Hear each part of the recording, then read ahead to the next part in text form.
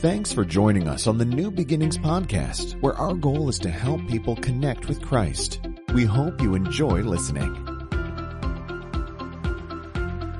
This is our final week of Connected. You know what? When we first started talking about this idea, what we realized is that it is so important that you connect with the right people. It's no different than if you have kids in your house, or maybe you are a giant kid. But if you have kids in your house, and hopefully they have some Legos, because Legos are the building blocks of life, right? And so you just don't want to step on them in the middle of the night. But other than that, they're fantastic to have around your house. And your kids, when they first start learning, they got to follow the instructions. You got to put the right pieces in the right places. And if you do that, you can build something great. And what we determined is when it comes to our relationships, if you get the right people in the right places, you can build something great, because God is relational and he designed you for relationships. And so our relationships are so important. And what we don't want to do is fall into this trap of only having accidental relationships, right?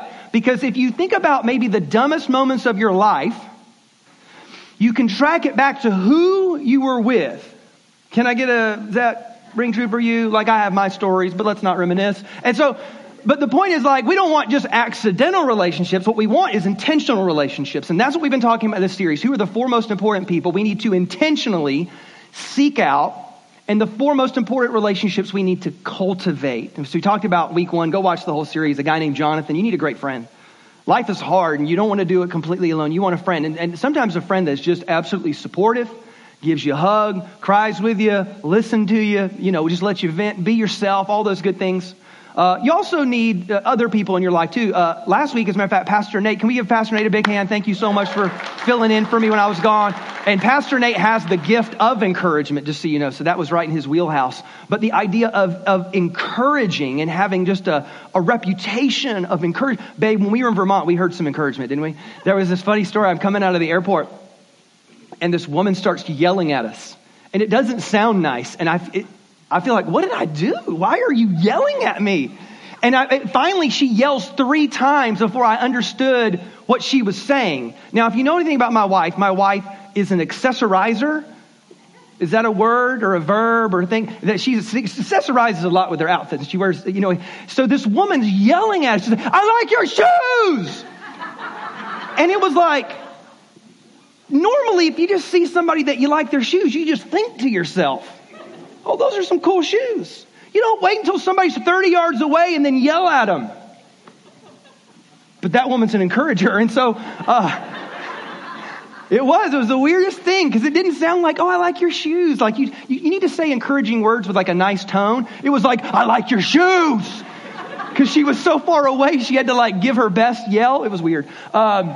So anyway, you need an encourager in your life. You also need a Paul. We talked about that on week 2. You need a mentor. You need a counselor. You need a guide, somebody older, wiser, smarter than you. I always say it like this. If you're the smartest person, you're in trouble.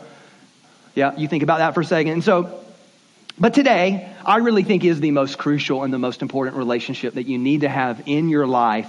And it is, I want you to just be open with me this morning. Don't get nervous on me depending on what your past church experience is, because some of us have these bad church experiences that shape the way that we think. And so I want you to do is just kind of go into everything I say today with an open heart and an open mind. Everybody say, okay, Pastor.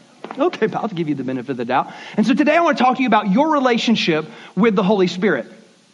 Your relationship with the Holy Spirit, because that is an intentional relationship that you need to cultivate. Let's pray as we begin. God, we thank you for the opportunity to open up your words. And so, Holy Spirit, we do invite you, speak to us. God, help us today to walk with you and to know you and to walk out of this place empowered and changed and more connected to you, Lord. That is our prayer in Jesus' name. We all said amen and amen. So the reason why I think this relationship is so important is because it's probably the most kind of overlooked. When you normally think about God, you kind of think about maybe the way Jesus talked about God as this fatherly, heavenly creator. And he sits on a throne, right? And then there's Jesus, who came in physical form. And we know that he talked and walked and did and lived and died and rose again. So we know that. So that's got you can kind of get your head wrapped around that maybe. But then when it comes to the Holy Spirit, you're like, I don't know what that is.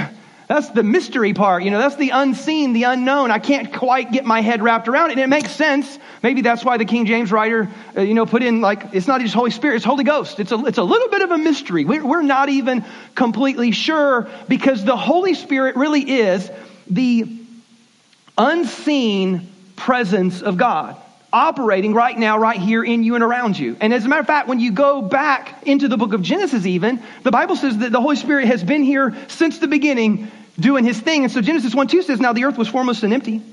Darkness was over the surface of the deep. And the Spirit of God was hovering over the waters. And so the way that the Hebrew writers would talk about it is they used a Hebrew word called ruach. You want to say that with me for fun? Everybody say ruach.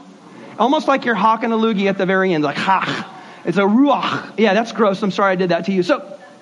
And what they would do is they would use a word, because you remember the Hebrew language is this really small number of words, and they pack a lot of meaning into each word. So in some ways, when you use the word ruach, it would literally mean just wind or breath, but it also could be used as spirit. And so when the Old Testament writers wrote about the Spirit of God, it was the ruach. And when you think about wind, what is wind? It's this invisible movement.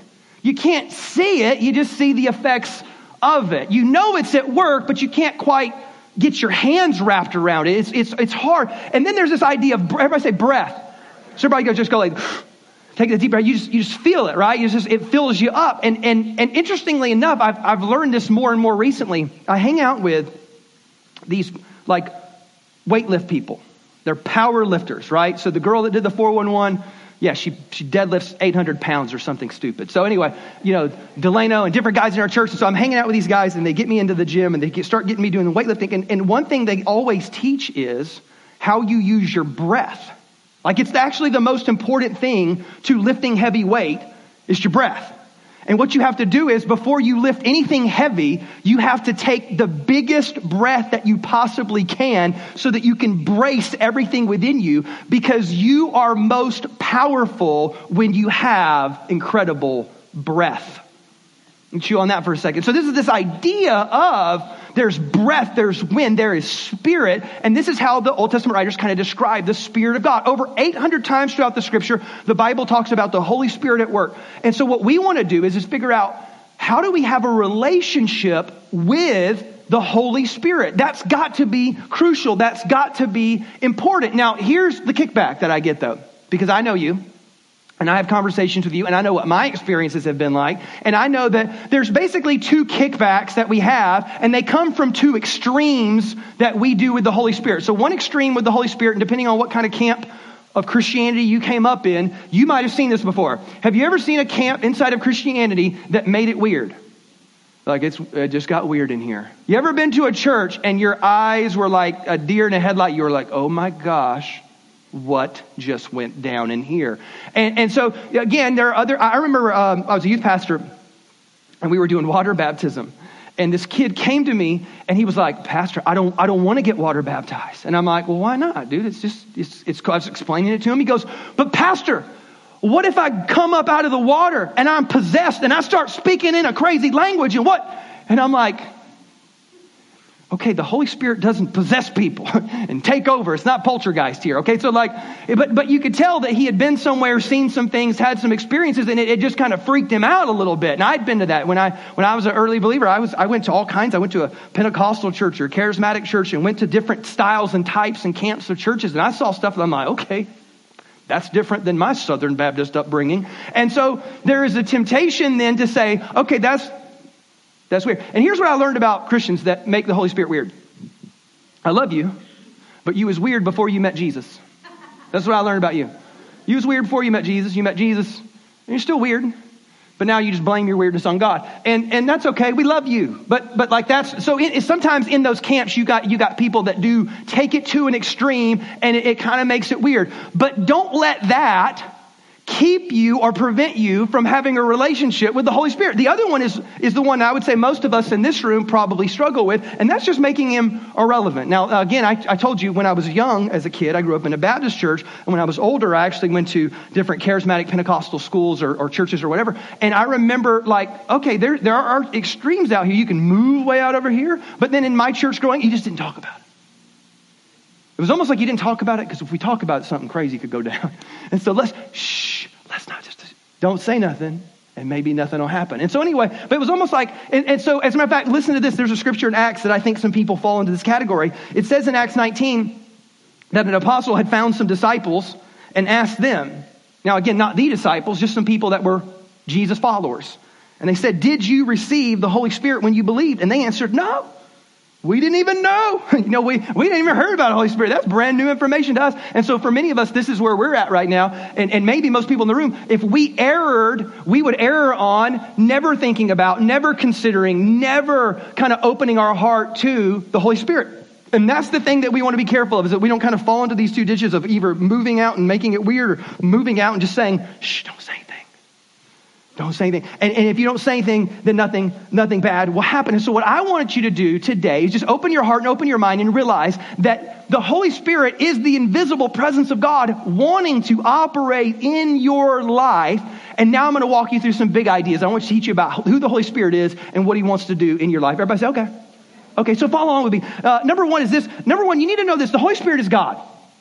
Right? That's pretty simple. Some people aren't sure, and some people start taking the Trinity and don't know what to do with it, and it kind of throws them off a little bit, but the Holy Spirit is God. And the Bible gives him all the attributes of God. It characterizes, listen to this, that he's called the Spirit of God, the Spirit of Christ, the Spirit of the Lord, the Spirit of adoption, the Spirit of truth, the Spirit of wisdom, Spirit of, I'm not going to keep going. There's like 20 of those. And so he's given all the attributes of God. And so there's this idea sometimes when it comes to this Trinity, this Father, Son, and Holy Spirit, and how does that work? And sometimes it is hard to get your mind wrapped around, but that's normal, because you're human and God is really big, right? Like infinitely big. So your ability to understand God is going to be limited. So if every once in a while you come across something, you're like, I don't know if I can totally make sense of that. That's okay. You're not supposed to. Imagine a puppy trying to do calculus.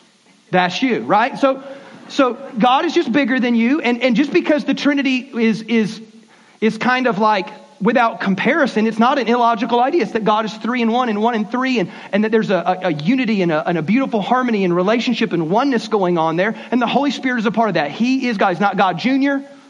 He's not mini God, right? He's not, any of those things. So number two is this. Number two is he is a person. This takes us out of the Star Wars realm, right? The Holy Spirit is not the Force. You don't want to be one with the Force, the Force is with me and I am with the Force, or whatever that guy said. I don't remember. That's not what we're talking about here. The Holy Spirit is actually a person. That's crazy to think about, because he's given not only the attributes of God, he's given the attributes of a person, because in the Bible it says you can lie to the Holy Spirit. Now, I don't think you can lie to a force, right? A force is like an inanimate thing, but no, you can lie to the Holy Spirit. You can grieve the Holy Spirit. That's an emotion. Have you ever felt grief before? You're like, man, that's a deep emotional response to something hard in life. You grieved over the loss of something. And so the Bible says the Holy Spirit can be grieved. And so there's all these ideas about the Holy Spirit that give him these personal attributes. So the Holy Spirit is a person. It's not a force. It's not Obi-Wan Kenobi with the lightsaber. It's none of that. It's a person. Number three is this, is the Bible says he is our comforter. Now let me read to you, because if you want to read John chapter 14, 15, and 16. Go read those 3 chapters of the Bible. That is Jesus talking about the Holy Spirit. And I'm just going to highlight some of those ideas. And so John chapter 14, listen to what Jesus says. This is him speaking. He goes, I will pray to the Father, and he will give you another helper. Everybody say helper. So that he can abide with you forever. This Spirit of truth whom the world cannot receive, because it neither sees him or knows him. But you know him, because he dwells with you and will be in you. And so he uses this idea, everybody say helper. Now that's just the way one, because we don't know how to sometimes ever heard the idea of lost in translation? You're like, how do you move from Greek to English? And how do you translate that word? So the NIV or whatever might have said the word helper, but another word or translation Bible says counselor. It's actually the word in the Greek word, they would use the word parakletos. There's no there. There's just, as we move to Greek now. Most of the New Testament was written in Greek. But the parakletos literally means the intercessor, the counselor, the advocate, the comforter, the helper. So I want you to know you've got a comforter in this life. You have a helper in this life. The Holy Spirit, what he wants to do is come along with you and be in you to help you. Will help you do what? Let's keep going. He is your sense of conviction is the next one I want to talk to you about, because it says this in John chapter 16. So he's got this sense of conviction. Now be careful. That's a good word. Listen how Jesus describes it. Nevertheless, I tell you the truth. It is to your advantage that I go away. Because if I don't go away, the helper will not come to you. Now I need you to realize Jesus was in bodily form, and he was in one place at one time at any given moment, right? And so what Jesus was saying is, hey, it's better if I go, because I'm one Jesus, and there's going to be 6 billion of y'all soon. I can only be in one place at one time. But the Holy Spirit can be in all of you, both with you and in you. And that's better, because then he can be in all of you, and I can only be in one place at one time. There's this fascinating story that I read recently, because in the Bible it describes Jesus saying, I'm going to go to heaven, and I'm going to send the helper. There's this story of this man. He was a Norwegian explorer. He was the first explorer to go and discover the North Pole and the South Pole and go to both of them. His name was, and I have a hard time saying it because it's just a weird name, Roald Amundsen. Roald Amundsen. I don't know. Anyway, you can read about him. He's a real explorer. And so what he did, though, on one of his trips is he actually, when he got to the pole, he released a homing pigeon to go back home. I thought, how fascinating. Can you imagine the wife? Because the indicator to the wife was this: my husband is alive and he has reached his destination, right? And that's really what happens with the Holy Spirit. The disciples were like, okay, so you're leaving, but the Holy Spirit's going to come. So when they received the Holy Spirit, you know what they realized? He's alive and he has reached his destination. And he has sent the Holy Spirit to empower us now. So let's keep going. That was a freebie. So let's keep going. So he says, but if I go, I'm going to send him to you. Verse 8 says, and when he comes, because he's coming, he will convict the world concerning sin and righteousness and judgment. And here we see these ideas of wow, I want you to know Holy Spirit conviction is a powerful thing. It's a good thing. It is the thing that alarms you when something is wrong or harmful, is going to dishonor God or hurt you or hurt somebody else. So he says, man, there's going to be a sense of conviction about you. And if you remember before you met Jesus and then after the fact, you realize that when you crossed that line of faith and were walking with Jesus, all of a sudden you came up to something that back in the day you would have been fine with. On any other Friday night, you'd have been all right with that back in the day. But now you're like, something doesn't feel right about it. It doesn't feel like this is the right thing to do. The way I treated that person or the actions or I just, And you're like, I don't know how to describe,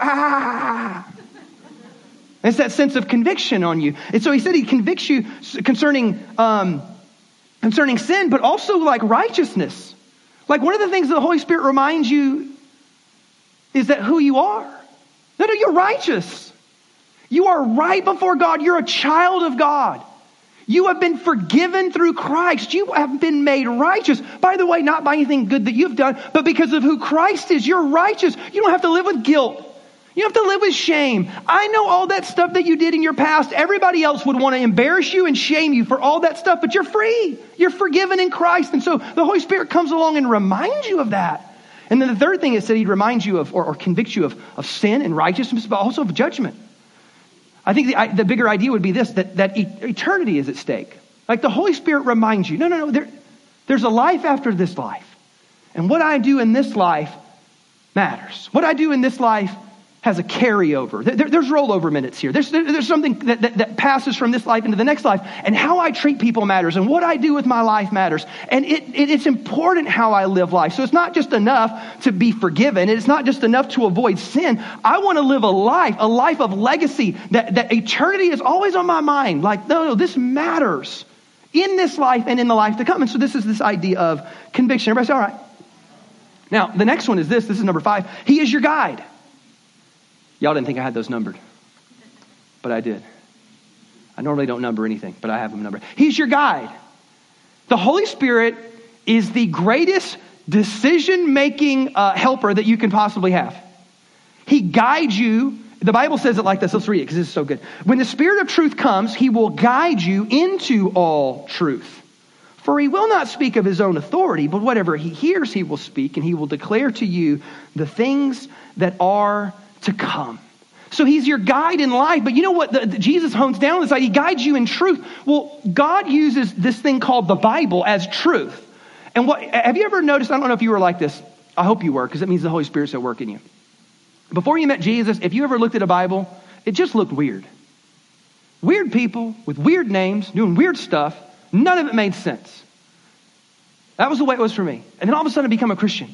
And I remember thinking, oh my gosh, this makes so much more sense. It's like I can see clearly now. I can understand it. It's starting to like speak to me. And why? Because the Holy Spirit was now at work in my life as a Christ follower to help me understand the truth of God's word. And so I'm telling you, it just kind of takes shape that way. But then because of the Bible, what I think the Bible is that the Holy Spirit uses the words of Scripture to speak to you the right thing at the right time. Can I say that again? The Holy Spirit uses Scripture to speak the right thing to you at the right time. And so if you ever wanted to like, God, what do I do next? How do I handle this? Where do I go here? Many times a lot of the decisions that we make in life are not moral decisions, right? Sometimes it's like, do I take that job or do I stay at this job? Do I start dating him or not dating him? They're not moral decisions necessarily. They're decisions that require a nuance. How do you figure those out? And I'm telling you, this is where you pray and the Holy Spirit, that invisible presence of God, guides you, nudges you, pushes you, gives you a sense of like that's, remember that one? Or he gives you that sense of yeah. And he guides you through life. And so, but he uses the Scripture to do that, and he uses you to guide you through truth that way. Here's number 6 is this, is he glorifies Christ. Listen to what the Scripture says. The Bible says in verse 14, this is the very next verse from what we just read. He will glorify me, for he will take what is mine and he will declare it to you. So this is this idea that Jesus is the center point, right? So any place, this has always been some of my resistance to certain camps of Christianity, is that they make the Holy Spirit the emphasis and look down upon anybody that doesn't. But when you read what Jesus said about the Holy Spirit, he said the Holy Spirit will never make himself the emphasis.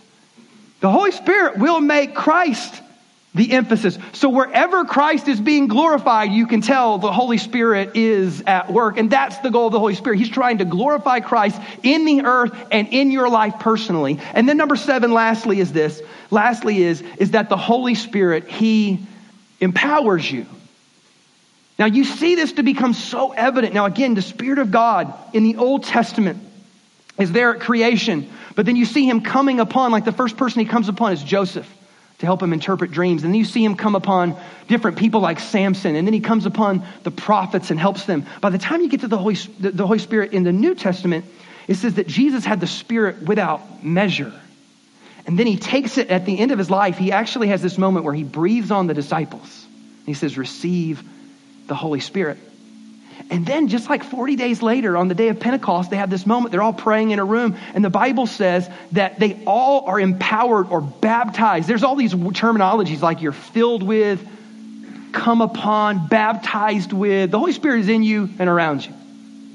And so you have this idea of the Holy Spirit at work in you. But the Bible says in Acts chapter 1, this is what Jesus is still telling them right before he leaves.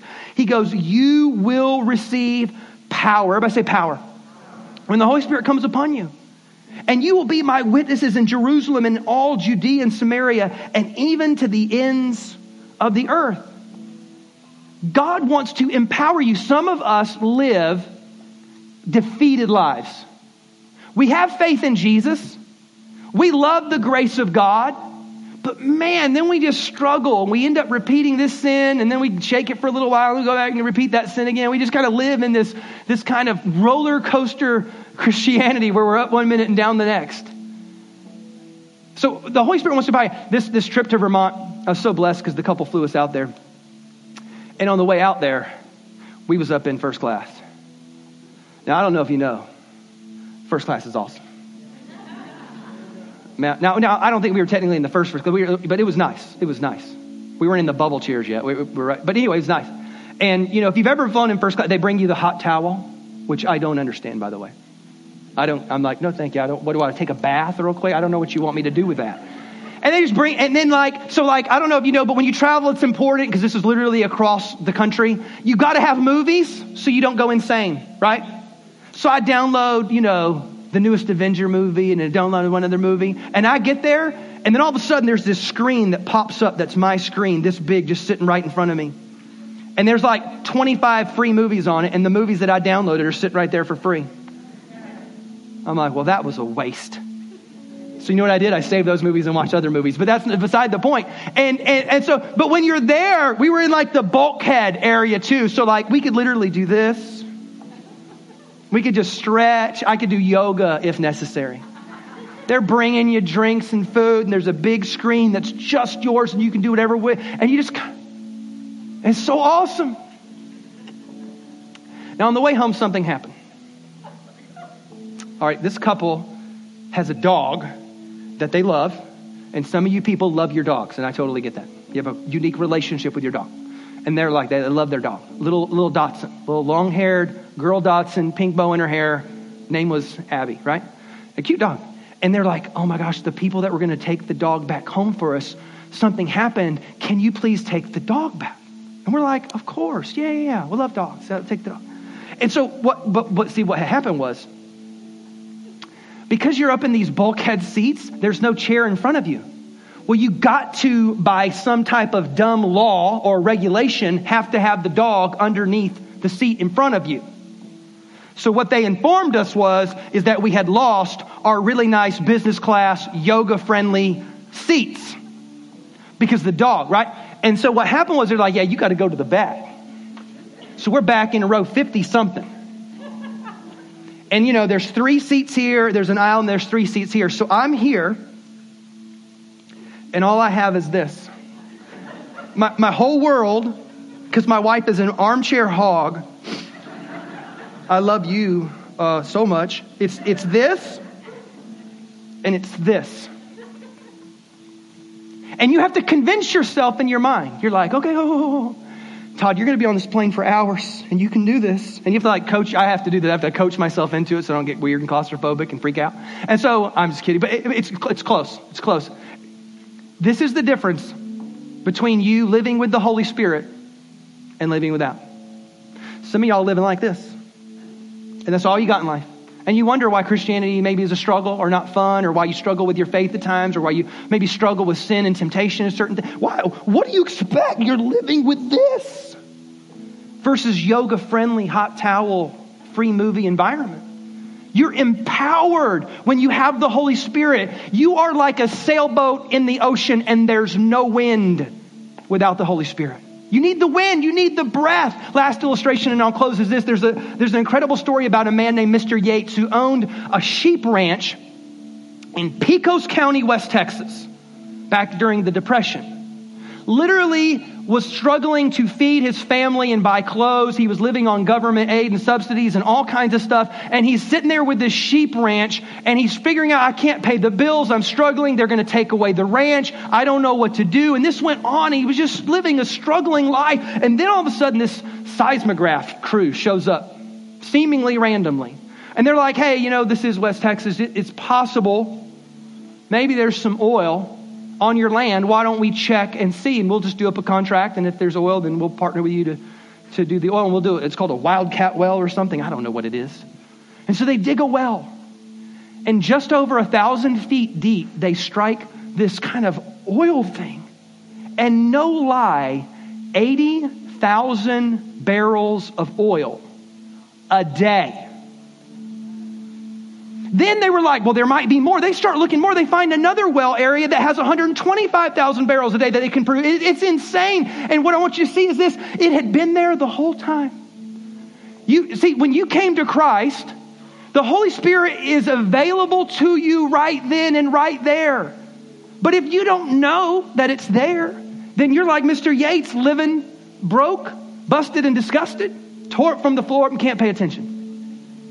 And that's the way many of us live life, because we don't know who the Holy Spirit is, and we don't recognize that there's a relationship with this Spirit of God. He is a person, and what he wants to do is comfort us when we're struggling, to guide us when we feel a little bit lost, to convict us at the right time in the right way, to help us understand Scripture, to help us discover God's plan for our life. I just want you to know that the Holy Spirit is a person, and you can cultivate a relationship with him. And I don't know that looks the same for every person, but here's how I would encourage you to begin your next day. and the days to come and hopefully the seasons of life to come is to begin your day with a simple little prayer that goes something like this. Holy Spirit, would you please make me more aware of your presence? Holy Spirit, would I be open to your voice, to your guidance, to your nudging? Holy Spirit, would I just be aware that although I can't see you and you might be the invisible presence of God, that God, you are up to something powerful in my life to help me glorify Jesus, to help me know and walk with God, to help me live an empowered life. Would you bow your heads with me and let's pray today? Holy Spirit, God, we want to acknowledge you this morning. We want to honor you this morning. We want to thank you this morning. Because here's my guess, if we looked into our past right now, we would see a lot of little invisible guidance that we didn't know was going on, but it was happening. And Holy Spirit, we thank you today that you were guiding us even when we were unaware. Holy Spirit, we want to have a relationship with you where we just become aware that you're up to something in us. That sometimes the voice that is within us is you trying to speak to us. That there's subtle little things that you're doing to guide us and to help us. That God, you are the source of power and strength that we need to live this life. God, you are there to convict us of sin, but you're also there to convict us of our righteousness in Christ Jesus. That we have been freed and forgiven in Christ. Lord, we thank you, and Holy Spirit, we pray, be active in our lives. We ask this in Jesus' mighty name, and we all said, Amen. Can you give the Lord a big hand clap this morning?